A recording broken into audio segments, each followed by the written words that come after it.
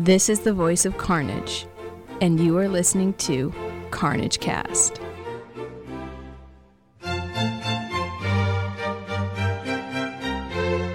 Hi everyone, welcome to Carnagecast. This week we're talking with James Carpio, but first, beforehand, I wanted to let everybody know that we have a brand new Facebook page for the Carnage Convention.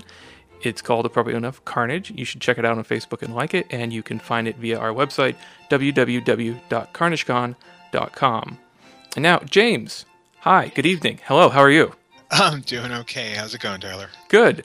You've been up to a lot lately, haven't you? Yeah, unfortunately, too much. Well, I mean, it's all stuff I love. I just kind of end up coming home at night just very cross-wired as to what I need to take care of. Yeah, it's that you want to do everything, but you don't have time to do everything. Yeah, if cloning was around or I had servants or something of that nature, I think it would probably work out better. Someday. Yeah, someday. But you're at this point in your meteoric rise to somedayness. What exactly is on your plate? Well, we're finishing up Tales from the Fallen Empire. So last we spoke, it was pretty much just in the process of finishing up writing and getting the artwork in. So everything's together now. We're just pretty much in the process of getting it edited, which I kind of feel that's a lot more difficult than the actual writing. The writing was easy. The editing has been near nightmarish, but it's getting there. Yeah, and this was the old school setting you kickstarted last spring, right? Yep, that's the one. The Kickstarter ended in August. We were supposed to go have the book done by the end of January, but as kind of things happened, it didn't quite. The writing was finished in January, and we've just been over the last couple of months going back and forth with edits. Mary, who's my fiance and also my editor, has been working on it, but we just brought in a couple of new editors to help out. One is Tim Snyder, who writes the Savage Aftermath. I think the name of the blog is. Kind of an interesting grognard type old school blog. He does a lot of stuff. I think he actually web published a couple of adventures for Thundar the Barbarian, which is some pretty interesting stuff if you ever check out his site. So hopefully with the additional editors, we will have something tangible, or at least into layout, by the end of April. So the Kickstarter people should be getting their books, I'm hoping, by the end of May. So that's the path I'm trying to head to for that. Other than that, other things on the plate. I'm also, and I think I've mentioned you before, but I'm also the content editor for Gygax magazine. Right. Which issue 1 just came out in January. And what is Gygax magazine for people who are just hearing about this? Gygax magazine is kind of it's not kind of. It's a gaming magazine done very much in the spirit of Dragon magazine. A lot of people have actually made comments on some of the likenesses of just the way we do things as far as layout and the look and the feel. But honestly, the publisher and myself and all involved, especially Luke and Ernie Gygax, Gary Gygax's children, his 2 sons, who are also a major part of the magazine, this is what everyone wants to give back to the gaming community, is a solid reference magazine, something that you can read an article today and put it on your shelf and pick up that same book 10 years from now and have the same usable content than you did, the day that you picked it off the newsstand. I missed out on the Dragon era, but I've heard a lot of people speak very fondly of their Dragon collections and diving back into them for material.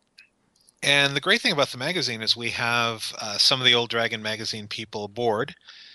Tim Kask, who was the original editor for The Dragon back in the late 70s, is aboard. He's kind of our Yoda, I guess, if you want to put it that way.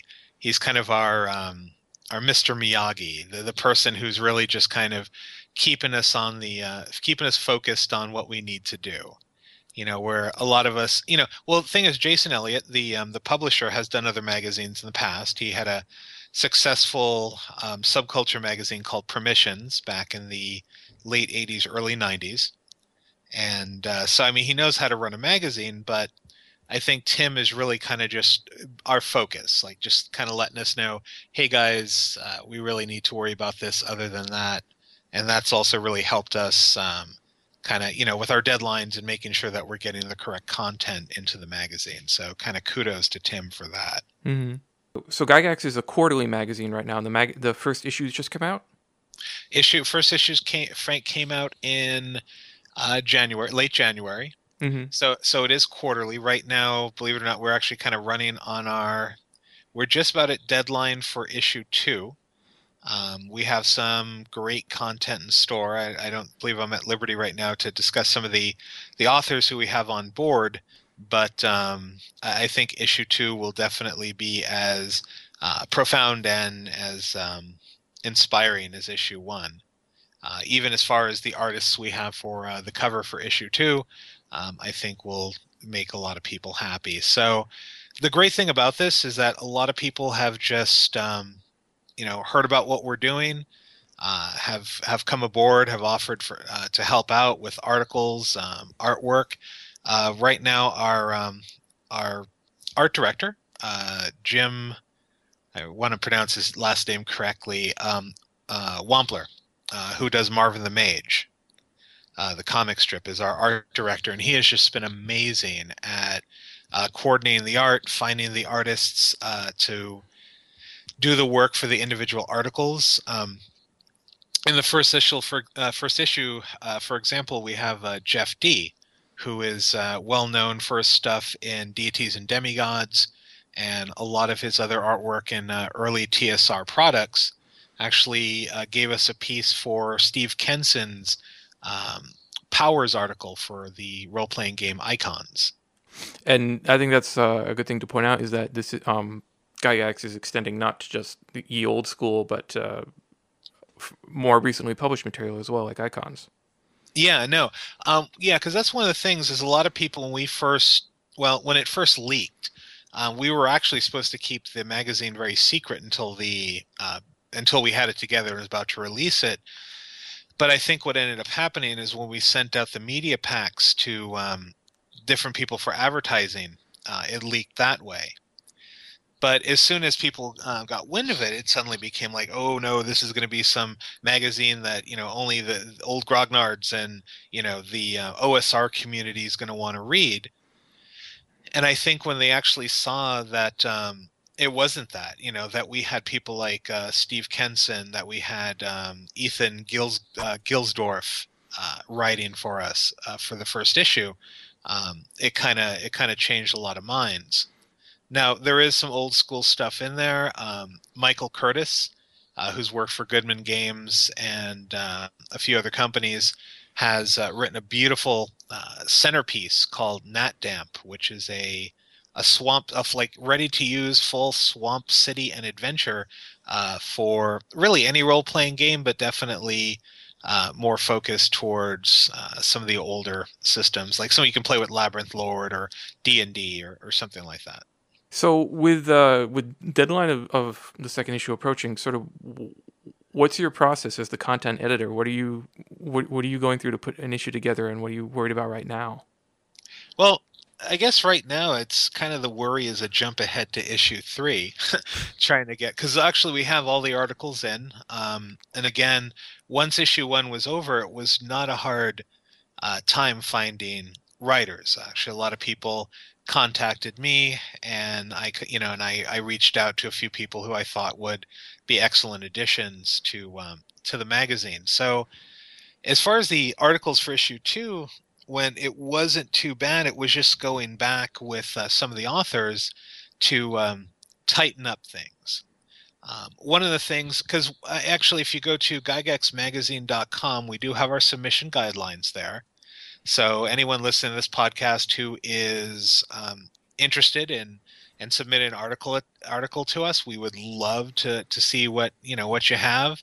I mean, if you think back to the days of Dragon, there was a lot of people who were up and coming, and definitely their names are still around. But yeah, we want to see definitely new content. But what I was talking about with the authors, again, talking about relevancy in articles is that, we don't need anything with web links, right? Because again, this is a magazine. You can't really click on a magazine to take you somewhere. Mm-hmm.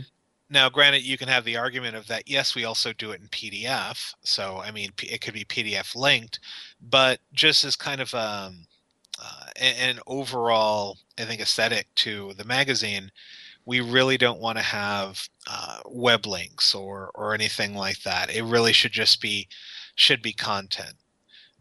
Also, reviews. In the day and age of the internet, you can honestly go on to any website. There's hundreds of game related websites. I mean, you got Board Game Geek, RPG Geek, RPG.net, and EN World, which I believe is back up now after their hardships of a couple of months ago. So if you really want a review for a game, there's all those resources for you. So I mean, do you really want to have, your print magazine have reviews in it? Now, I mean, in the past, yes, Dragon gave reviews, but again, that's, unlike Dragon, we don't want to go down that path.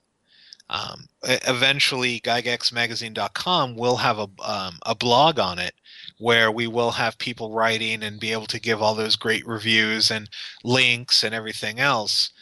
But for the magazine, again, if an article comes to me and it's more or less kind of like just giving a review, or it doesn't really offer anything in the way of usable content for a reader or a game master, player, whatever, it really needs to kind of either A, be rethought, or B, just, unfortunately, we're not going to be able to use it. So the emphasis is on that sort of evergreen, always useful material for role playing itself. Yeah, no, and I mean, you said you weren't really on the Dragon bandwagon, but for those, It's just for the record, it's not that I was off a bandwagon. It was just before my time. okay, gotcha. Well, all right. So my apologies. But what I'm trying to say, I guess, is that for those of us who were, who read Dragon at the time it was published, and even then, I'm kind of being a little picky about Dragon because I think after a while, Dragon kind of became it was the house organ for Wizards of the Coast. Mm-hmm. At a certain point, Dragon Magazine, this is really getting into the late 80s, early 90s, Dragon Magazine stopped being basically the magazine where you can go for all kinds of content. Because originally, Dragon wasn't all about D&D. There was other things that you could read about in Dragon. All kinds of different games were mentioned, and eventually, as second edition went in and TSR really kind of changed its focus and kind of became a different animal altogether, the magazine really kind of changed with it. But I still have a lot of my best of dragons. I have, one of my favorite is Dragon 47, which actually introduced me to a game called Crime Fighters, which is actually a full playable 1930s like super spy pulp RPG that was just included in the magazine. At one time, Dragon even gave mini games. Tom Wam, who did, I think, Awful Green Things from Outer Space, Yes. had done a couple of games that were in Dragon Magazine. Don't quote me, but I think it was like Snit's Revenge.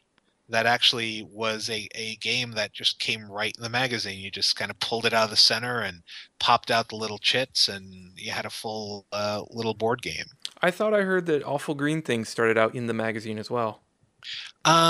So that's where my Dragon historian thing kind of fails. But I believe it could have been, or Strategic Review.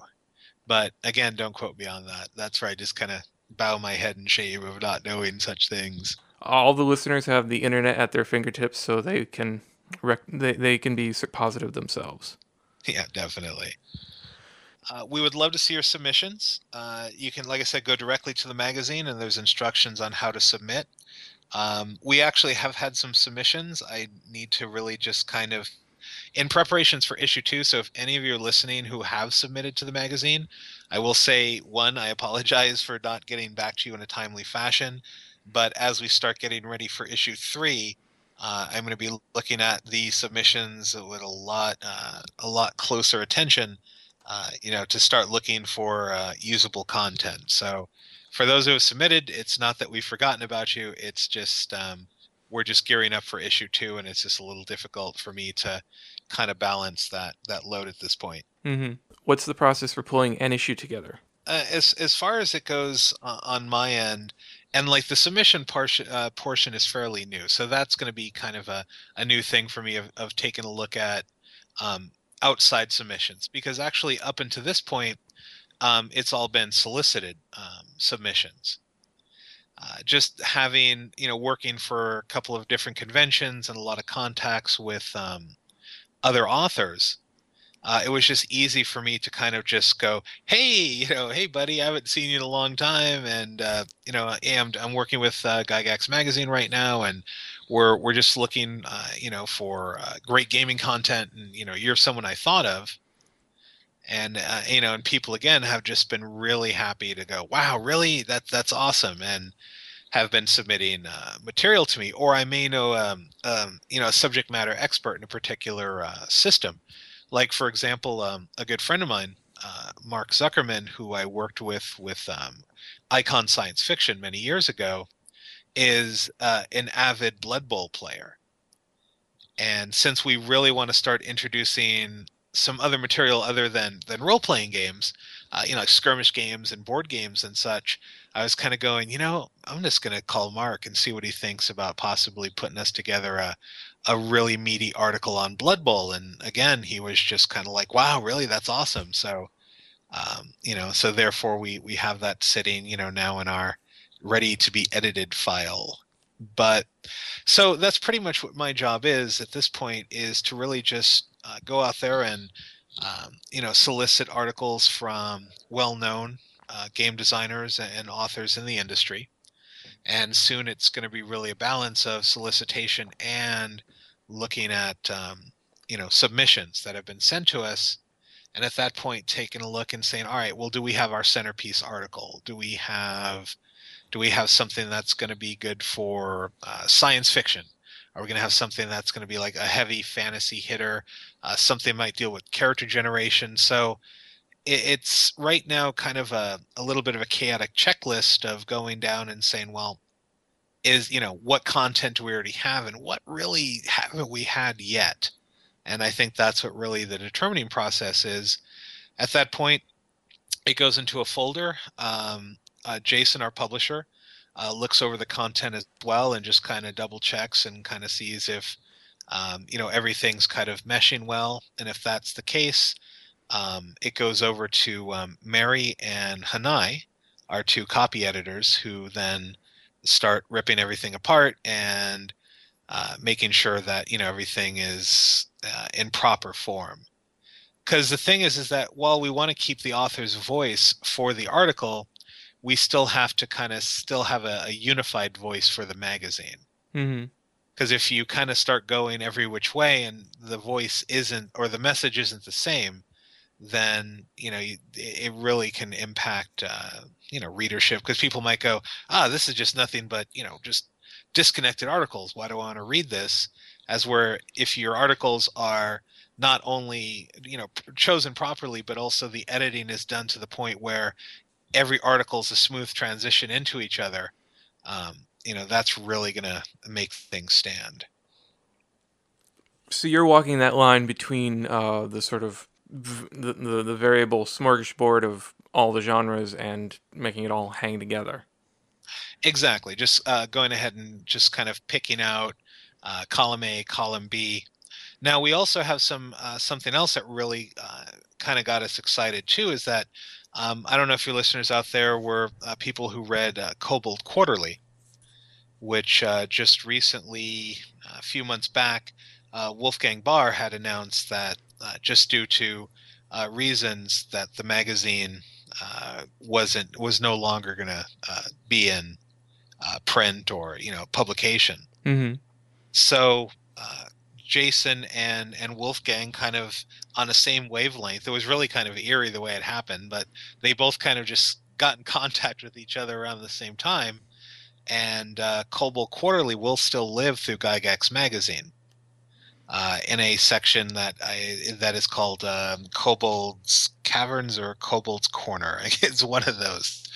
But we just actually had Wolfgang feature a couple of articles in Gygax issue 1 that dealt with Green Ronin's AGE system, and also a great article on Pathfinder feats. Cool. And we'll be seeing this every issue in Gygax, where Wolfgang will go ahead and give us some of that great content that used to go into Kobold Quarterly, but still, have it going through our magazine. Mm-hmm. I've been, following the development of Gygax magazine ever since I first heard about it, and one of the questions that I've been wondering about the answer to and sort of watching to see is, in the modern digital distribution age and the age of blogs, where does sort of a collected periodical live? What who is it talking to, and are they listening? Well, I think right now, as far as the target audience went, was definitely the going for the gamer crowd, the RPG crowd, because say for example the release party that happened in Brooklyn back in January. Mm-hmm. I mean, most of the A guest list of the event was a lot of RPG writers, developers, designers, so on and so forth.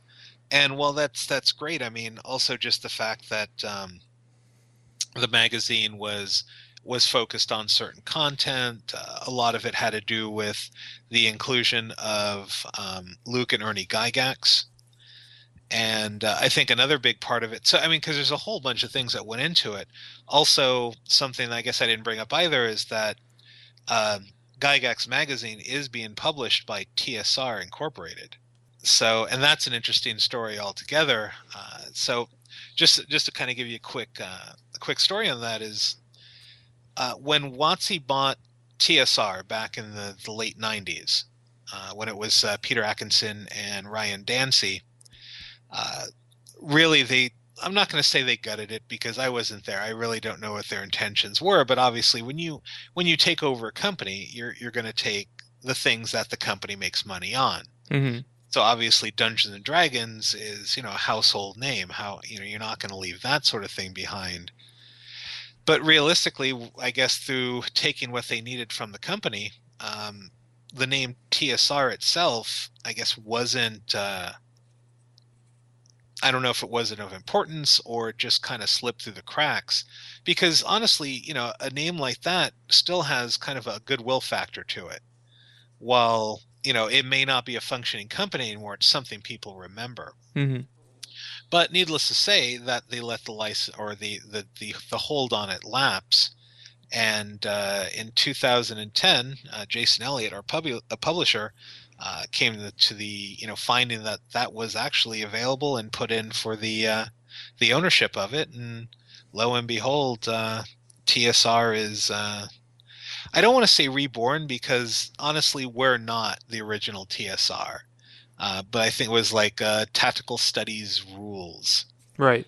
And we're not them. So I mean, as far as the name TSR, that we have the initials TSR, but anything that was really attached to it didn't come with it. So so yes, I mean, we are TSR, but we're, I guess, this is a different TSR, but still kind of with the same goal in mind of enhancing the hobby and the industry. Right, the spiritual successor. Exactly, and one of the things too is that we're not only looking at obviously the pen and paper angle of role playing games, but Jason, our publisher, is someone who is very tech savvy and someone who knows many industries. And I think one of our goals is to push TSR not only into the realm of pen and paper, but bring it to that next age. Because if you look at the trends of games now, there's a lot of online content for games, online character generation, online, a lot of people just even play the game online. Mm-hmm. And that's a completely different market, which I think hasn't even saw even half its potential yet. And that's also something I think the new TSR is going to be looking at, going forward as well. Do you see its shape forming yet in the sort of PDF marketplace, where the PDF slash blogosphere, I guess, where some people are just cranking out free content on their blogs and other people are packaging their own PDFs? Where do periodicals live? I mean, you did mention a previous example, Cobalt Quarterly, that was pretty well regarded. Is that sort of where Gygax is going to live? Well, I mean, obviously you have to have your fan base. You have to have the people who are interested in your content, because I mean, if you don't, then there's no market for it. People sometimes buy things on the whole nostalgia point. Sometimes people go into it, just look at Kickstarter. Kickstarter is a perfect example of, there are people out there who will just say, wow, that sounds like an interesting idea, and just throw money at it, not even knowing if there's going to be an outcome or not. But I would like to think that where this pretty much lives is, that there's still a very large group of people out there that still prefer to have that physical magazine, that tangible piece. But on top of that, there's a market there for people who live by their tablet and by their computer, and we're trying to, I guess, I don't want to say serve two masters, but we definitely have both options. Mm-hmm. So if someone wants it just digitally, well, we have it there for you. If someone wants to go ahead and have a physical copy, we have that too. So I think really it's just going to be, time is going to tell, um, how things go, because again, with any product, people might be incredibly crazy about it one minute, and then when that honeymoon period kind of fades off, then you're really kind of left with, all right, who your market really is going to be. Right. And you're staying agile enough to be able to go the way you need to go to keep publishing. Yeah, and again, looking at reasons of why we want to keep relevance in the magazine and stay away from, reviews and web, and like links and websites and things like that, just because people already have that. Why package that for them when anyone can go online and just look something up? Give them something that's going to make them want to get the magazine, or buy the PDF. Mm-hmm. Something that's not going to be there. Right. And I think that's where we're trying to head towards. That's raises a question in my mind: is who's the content for? Is this like player centric content, GM centric content? Is there a blend? A little bit of both, actually. For example, in issue 1, going back to just some of the articles that are in there, Michael Curtis's Natdamp is basically a setting that a game master would drop into a campaign. There's an article about gaming with your children, that's just there for parents who want to introduce their children to gaming. There's some stuff in there for the history buffs. I did an article called "The Cosmology of Role Playing," which kind of gives a different look at the history of role playing games by talking about D&D being the Big Bang, and all the other games are being universes and star systems based on that first explosion. So there's a little bit of both. There's one in there that compares the original +1 to hit, +2 to damage system compared to the new system's BAB. And even Michael Tresca wrote something on going through the versions. If you're a person who plays 4th edition and now wants to play 1st edition, here's the differences. Here are the challenges. So I think there's just a lot for everybody. Mm-hmm. The content's really going to speak for itself. It's just something that people really have to read and see what we're actually putting out there. So for people who want to know more about the magazine, they can go to the Gygax website. What can they learn about what they can expect to find in an issue? Well, there's been a lot of we've been featured in IO9, Wired magazine. There's just a lot of different people who have kind of covered us pre-release and even after release. There's a lot of reviews. The website goes into a little bit about what obviously what the magazine is. They really just do a Google search for Gygax magazine, and you can just kind of see what people have thought about the articles and the content. And then if you're really interested in, picking up a copy, come to gygaxmagazine.com. You can find out about submissions. You can definitely see because we're going right now through Drive-Thru RPG Mm-hmm. as our digital distributor. And you can also, if you're interested in getting a subscription, you can also do that through the website as well. I had the chance to flip through the first issue a couple weeks ago, and I loved how dense it was with stuff to read. That actually is pretty much by design. Our publisher Jason is a firm believer in making sure that there's just a lot of content, just really meaty content. It's in there very densely. But also too, I think right now we are quarterly, so every 3 months we're going to have a lot of content definitely to get out there.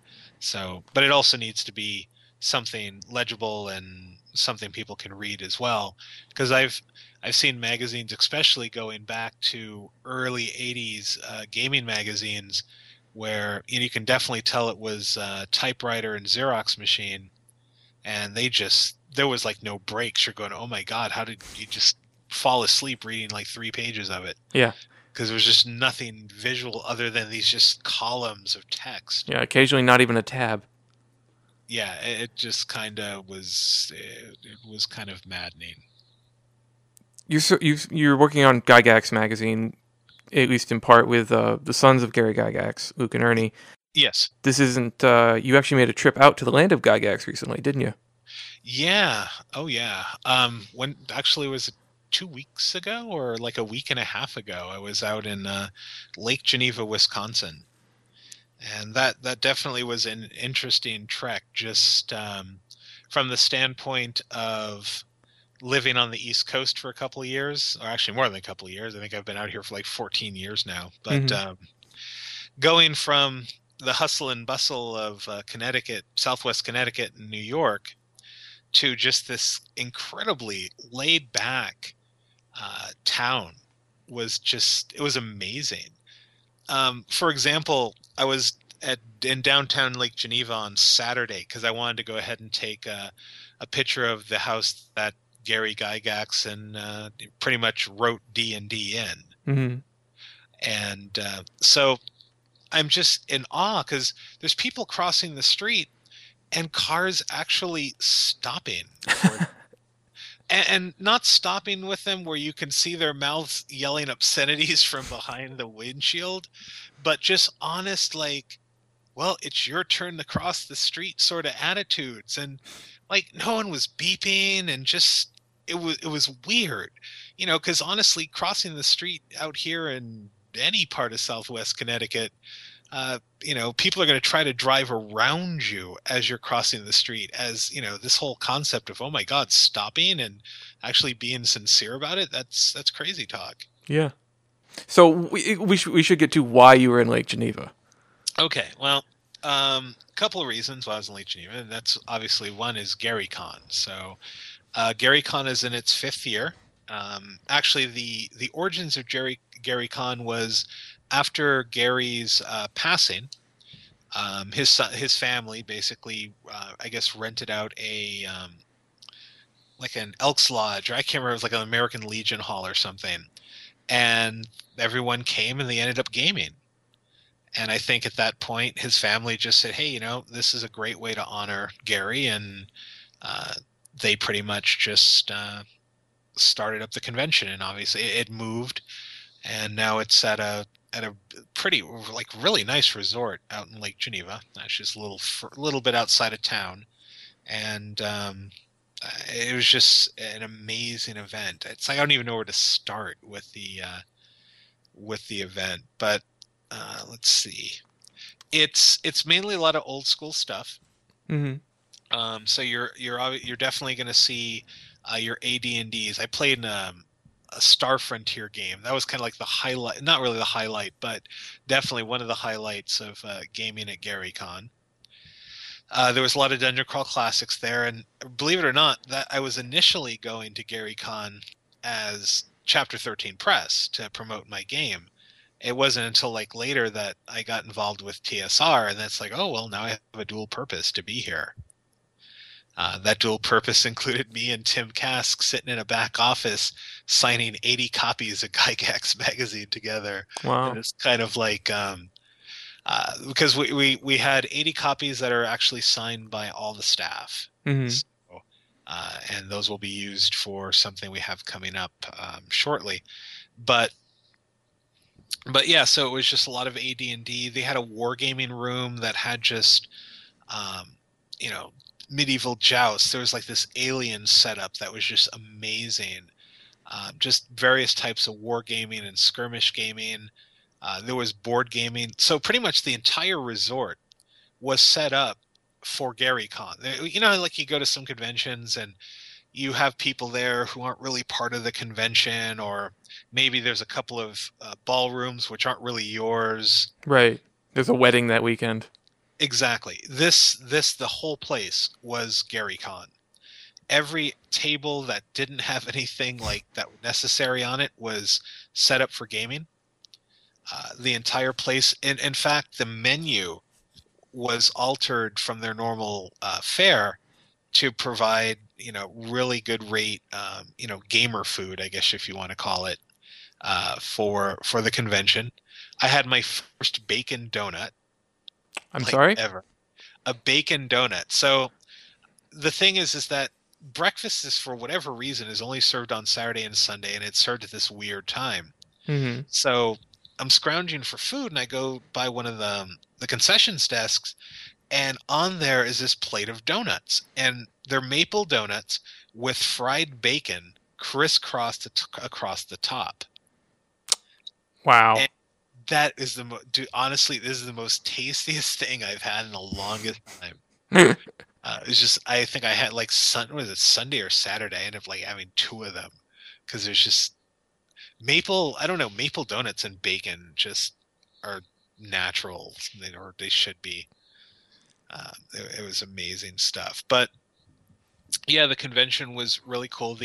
I got to meet a lot of people that I've kind of always wanted to meet. So if I get his last name wrong, you know, oh well. Stephen Chenault, I think his last name is, aka the Troll Lord, the head of Troll Lord Games, the people who put out Castles and Crusades and Star Siege, and I think they just put out something called like Fantastic Adventures or something, which is a pulp version of their Siege engine. Mm-hmm. So I got to meet him. Unfortunately, I didn't get a chance to meet Jeff Easley, the artist, who'd done a lot of stuff for TSR in the past. I'm trying to think. Noble Knight Games was there, except I didn't get to meet Aaron Leader, who I don't think I'll ever get to meet. But Frank Menser, who I've met before, Tim Kask. I got to meet the creator of Metamorphosis Alpha, James Ward. Ooh. Who is a really nice guy, and people just clamored to his table. He was running Metamorphosis? He was actually running, because Jim Ward, Tim Kask, and Frank Menser both have a company called, all three of them run a company called Eldritch End, or Eldritch Enterprises. Right. And they publish their own OSR related material, just like really old school dungeons that you can use with any system sort of thing. But Jim Ward was running his space, his sci-fi version or module that he ran. And so apparently the big thing is that Tim Kask and Jim Ward are known for TPKs. In fact, people migrate to their games to pretty much say, hey, I was killed by Tim Kask, or I was killed by James Ward. So that was really interesting. I didn't really get a chance to meet him, but I've seen him all over the place. Tom Wom, Mm-hmm. the guy who, Awful Green Things and Snit's Revenge and all that good stuff. So he was there. And it's just weird. You kind of picture people in your mind, and then when you actually meet them, they're completely different, but in that cool sort of way.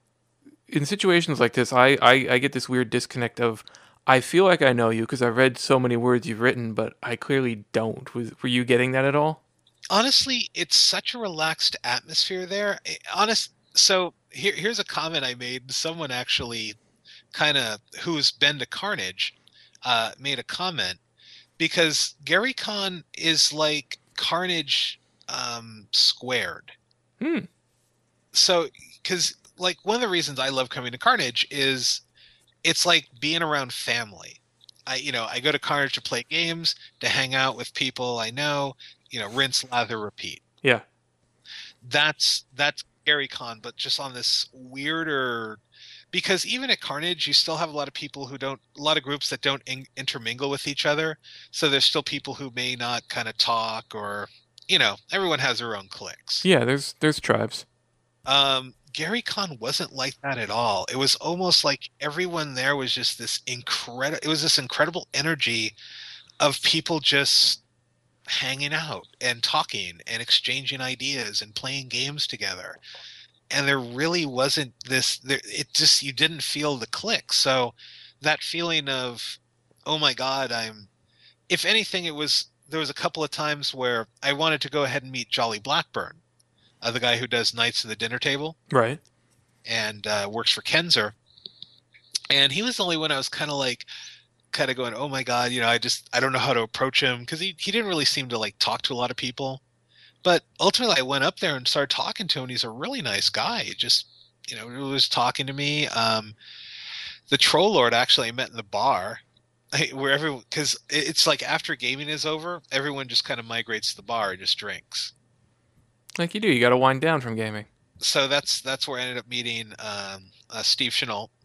I met actually one of the artists who worked on Tales from the Fallen Empire, Doug Kovacs. Great guy. Oh my God. We pretty much hung out with him the whole weekend, but just really, really fun. A lot of energy. Really good guy. And there was just so many people there. Margaret Weiss was there. Now I had met Margaret back in Gen Con 2006. And granted, when I say met, it was I was friends with Jamie Chambers, one of her former employees at Margaret Weiss Productions, Mm-hmm. and he introduced me, and I got a picture with her and Jamie and stuff. But I didn't really feel it was kind of like my place to kind of go up and go, "Hey, Margaret," because I like met her for a whole 5 minutes. Like what going on 7 years ago. So, but I guess the whole "ooh, that's Margaret Weiss" was probably the biggest of the. Maybe I shouldn't go up and say hi. I'm sure she wouldn't have like shot me or anything, but still, just being polite and respectful. Yeah. Yeah. I saw her at PAX last year, and I was like, I thought about you, just letting you know how deeply I devoured all her novels in middle school. I was like, I'm sure she's already heard that story. She doesn't need to hear that again. Oh, yeah, well, the funny thing is that Gen Con 2006, I had no Dragonlance material on me, and I'm like going, "Oh, great, Margaret Weiss is here," and so I actually went out and bought one of her newest novels, and at the time, and I was just like, "Can you sign this?" And it would have been meaningful if I had like my Dragonlance Adventures book or my first copy of one of the first Chronicles book. Mm-hmm. But so it kind of felt a little cheap, like I just bought this. Could you sign this? But whatever. I'm sure she, it meant, it was nothing big. So It's the autograph copy that counts. So you ran some DCC. What did you get to play? I played 3 games. So I got to play Star Frontiers, and I got to play Yazarian, which just completely made that entire day. Because the Yazarians, me and anything monkey like is just pure bliss. So I got to play Yazarian. That was incredibly fun. Got to kill and shoot things. The second game I played in, actually no, I should actually probably say I played in 4 games. Second game I played in was one of Tim Kask's games. His newest module, I think it's like Curse of the Spider Queen or something, or Curse of the Spider Reaver. I can't remember what the module's called, but and actually I lived through a Tim Kask adventure, so that was kind of fun. So you got the limited edition T-shirt. You survived a Timcast game.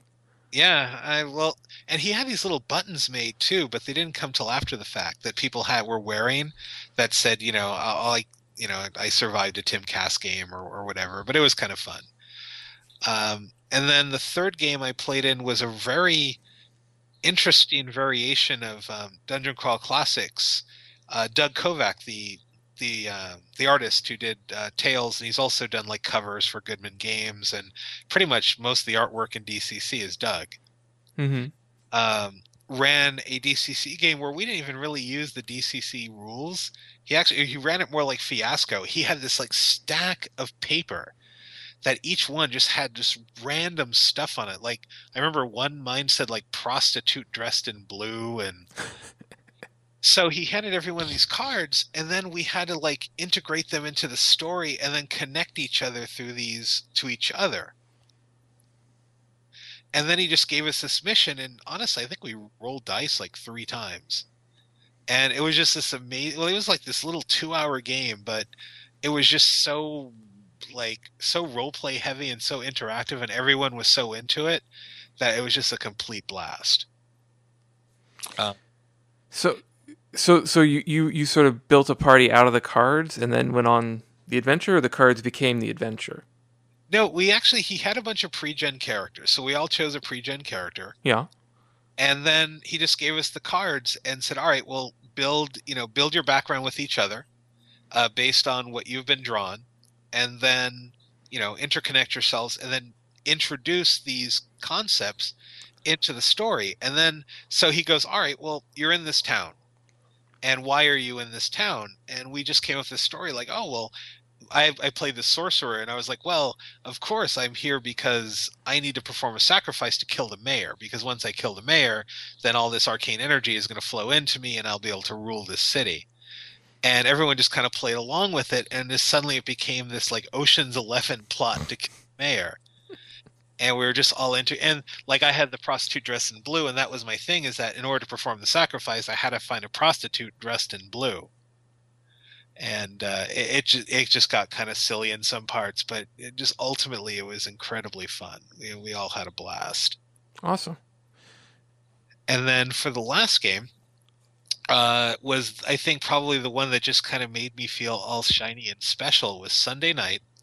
I got invited to a Pathfinder game with Luke Gygax and Stephen. I can't think of his last name, or I'll mispronounce his last name, but I think it's like Porconi. He's the owner of Dwarven Forge. Mm-hmm.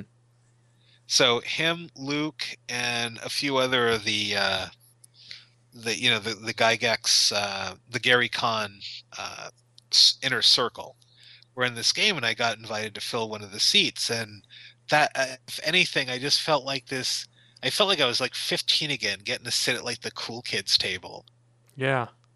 And the game, oh god, the game went really late. We were just like drinking, so it was playing, and just we were playing the story, but definitely just everything sidetracked, and everyone was having a good time. But I think that was awesome, because the game ended at like 3. I went to bed for 2 hours, got up, drove back to Milwaukee, and jumped on a plane. So that kind of closed the convention for me. On a high note. Yeah, no, it was great. I think that the last thing really about the con that, and I actually mentioned this on Facebook, and I'll mention it in case any of your listeners are interested. For the longest time, I've been kind of having a communication back and forth with the Dead Game Society. Now, for those of you who are not familiar with the Dead Game Society, they're a group out of the Midwest who go to conventions and run, well, dead games. Their website, you can see all the things. So they run a lot of the old TSR stuff, FOSSA Star Trek, Call of Cthulhu, just anything that's really just out of print. That's what they run. And I've always wanted to start a group like that over here, and actually a chapter of Dead Game Society. And some years ago, I went at them and we talked, and then things didn't happen, and I lost contact. So finally, I had them face to face at GaryCon, and I said, "Look, I really want to do this. I want to put together a Dead Game Society, a New England chapter." So we can go to all the New England cons, OGC, Carnage, Kineticon, Anonicon, and just go and bring cool out of print games to the masses. And they were actually very open to it. So right now I've been trying to do a little bit of press ganging in a way of getting interested parties into seeing if they'd be interested in doing something like this and forming a core organization that would go to some of the New England cons and just, do some old school programming. My ears pricked up when I first heard about this on Facebook, and I'm still interested. I want this to come together because there's so much of this new and shininess in tabletop where it's people sort of leave behind what used to be new and shiny, and it's still perfectly shiny. It's just not new anymore. And some of the new stuff out there is really great. I'm not going to put it down, but some of the new stuff out there is kind of the old stuff repackaged. So like for example at Carnage, because that is my goal. At every convention I go to, I bring one old game to run. So every year at Carnage, I try to do it. So this year or last year was Cyberpunk 2013. I had a blast just running that, and John Sussenberger was there, and he was, again, a big fan of the game. So if anything, the people that were playing, we just had a great time out of this old nostalgia for this game. Whether or not we did anything 100% right as per rules, it was just that, wow, I remember loading up my smart gun and just, letting go full auto sort of feeling to it that just made the game incredibly fun. And what do you think you might bring back this year? Oh God, for that is yet to be thought about. There's a lot of things, especially since my older game collection has been kind of building over the past year. Actually, you know what? Carnage might actually be where I run RuneQuest 2, not the Mongoose version, but the original Chaosium version, because that's been sitting on my shelf, kind of whining for a long time. I think it needs some attention. Yeah, definitely. But yeah, no. So if there's anyone of your listeners or anything out there, they can definitely contact me. What I can do is give you do you have show notes sort of thingy? Or oh yes, there'll be show notes for all this, but just for the people who are too impatient to go back to the page, where if they want to get in touch with you about Dead Game Society or Tales from the Fallen Empire, or any of your other numerous projects, where can they reach you on the internet? Actually, probably the best place to go would be James at chapter13press.com. You can usually filter it out from there as far as where everything is going. And again, just going back to Gygax magazine, if people want to submit for Gygax, the website has a submission process, and then that goes over to our social media person, Susan, and she gets that over to me, and also just kind of smacks me in the head every time I kind of forget to look at stuff. So we got a support system going. Yeah, many intricate linkages. Because besides the magazine front, we also want to start doing stuff like events, so sponsored events. So just to kind of promote gaming. For example, this Saturday is International Tabletop Day. That Felicia Day and Will Wheaton, through their Geek and Sundry, are promoting a worldwide event. Mm-hmm. Which will have happened by the time this episode drops. So I know the Kineticon shop in Newington, Connecticut is doing the International Game Day. I was just wondering if any stores up in Vermont were taking part in that. Quarterstaff Games here in Burlington is doing a thing on Saturday, and I know the Border Board Games, or they will have done it, and then Border Board Games, which is way up 5 feet from the Canadian border, is throwing a tabletop thing of their own. Oh, that's awesome. Yeah, quarterstaff is just awesome. It's kind of like I can't go into Burlington without going there at least one day and just sifting through stuff. Yeah, you got to make the pilgrimage. Yeah, definitely. So, James, any closing thoughts before we close out this episode? The focus of what I've been doing for, I guess, the past couple of years has really just been to promote gaming. Whether it's been organizing events at conventions, going to conventions, working on this magazine, publishing games. I'm just, really think it's a great social outlet, and I don't want this to sound like a PSA, but, I think that it's a great way to spend your time. And there's just so much of it out there. There's so many groups, pick up some dice, pick up a board game, head to a local hobby store, and just do it. And if there's no one in your area to run games, start running them yourselves. And honestly, I said I gave you my my email address earlier, just james@chapter13press.com, because if you're saying, hey, I'd love to run some games, but there's no one in my area to do it, contact me, because I can definitely assure you that I can find resources in your area that will point you in the right direction. So because that's really what it's all about, is spreading the love of the hobby. Yeah, it's really picked up in the last couple of years, and I think it does a lot of social good. Oh, definitely. So thanks very much for coming on the show tonight, James. I hope to hear more from you soon in the future, and see you at Carnage in November in Killington. Yep, looking forward to it.